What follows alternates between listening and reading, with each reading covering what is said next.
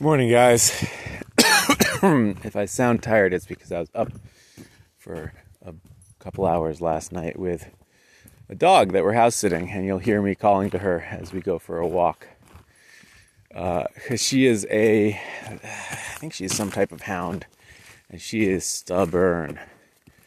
And she's very sweet, but like many dogs that aren't your dogs, she responds to very different things and she expects very different things. And last night, I guess she gets to sleep on the bed of her owners, because last night at 2 o'clock, 1:30, 2 o'clock, she came up to our bedroom and was just wanted to get on the bed. And I kept saying no and kept having to get out of bed to make her lie down on the rug. And she just wouldn't settle down, I lost track of how many times I had to keep reiterating.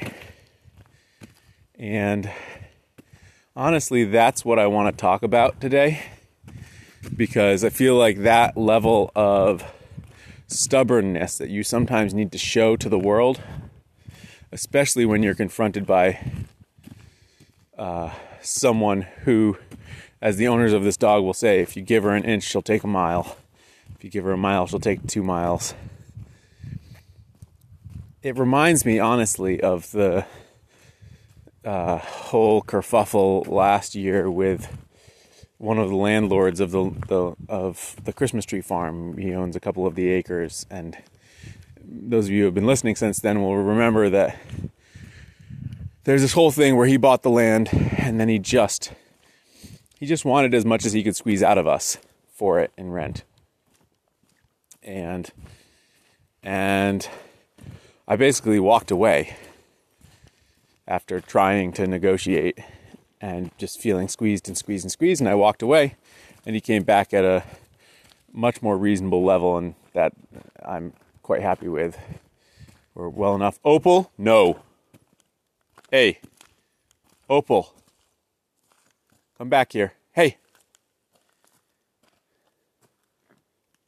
Opal, back on the road.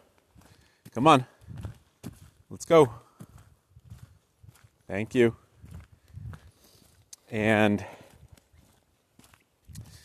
and I get the same feeling from this dog of like she will try for what she wants, and she is used to wearing people down. And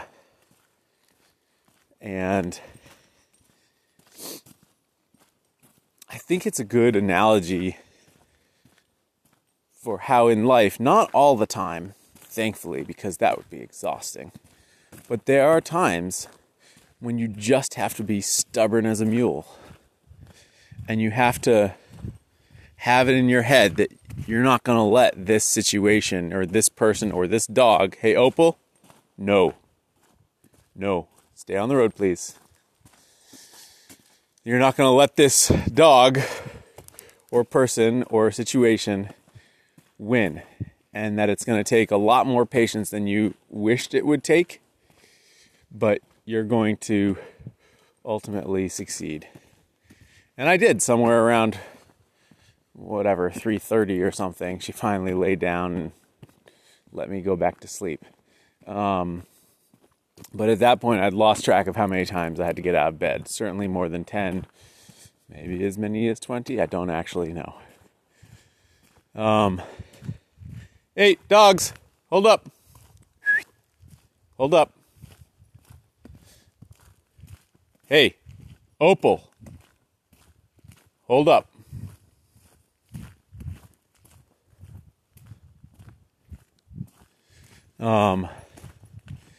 And actually, this is a good place to turn around. Hey, dogs, let's go.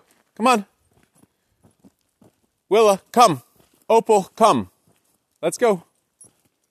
Come on. Come on. Good dogs. And I think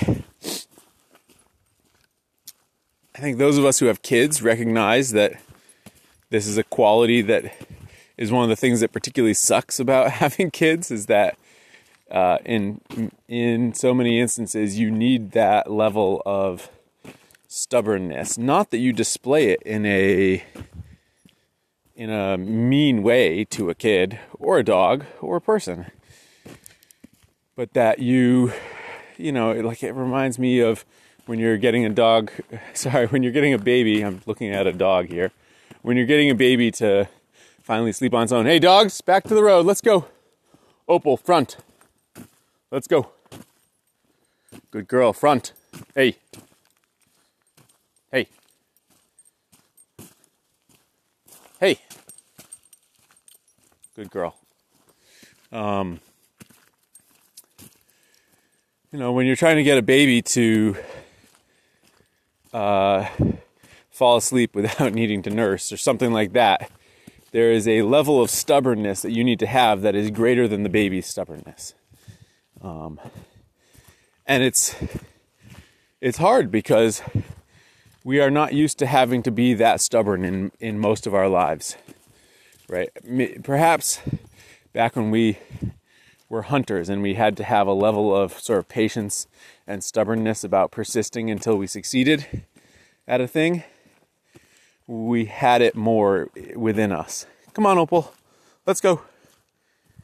But we've done a good job as a species of eliminating most of that need for stubbornness from our lives.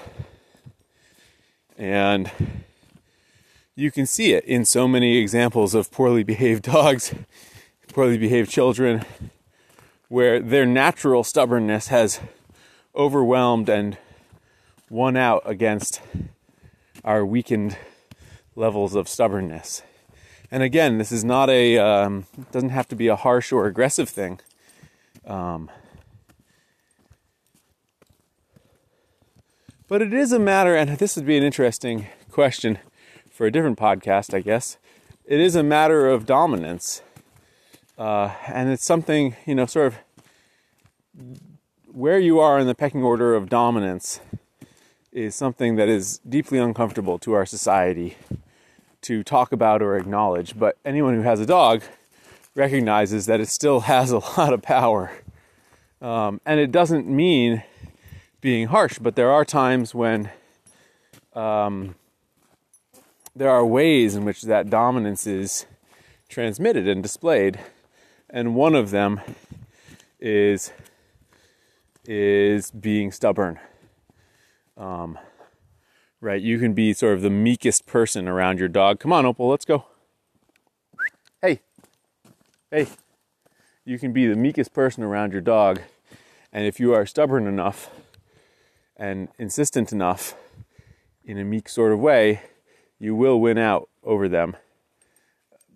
Well, I'm not willing to guarantee every circumstance, but you'll win out more so than if you weren't stubborn, right? So stubbornness is a part of dominance,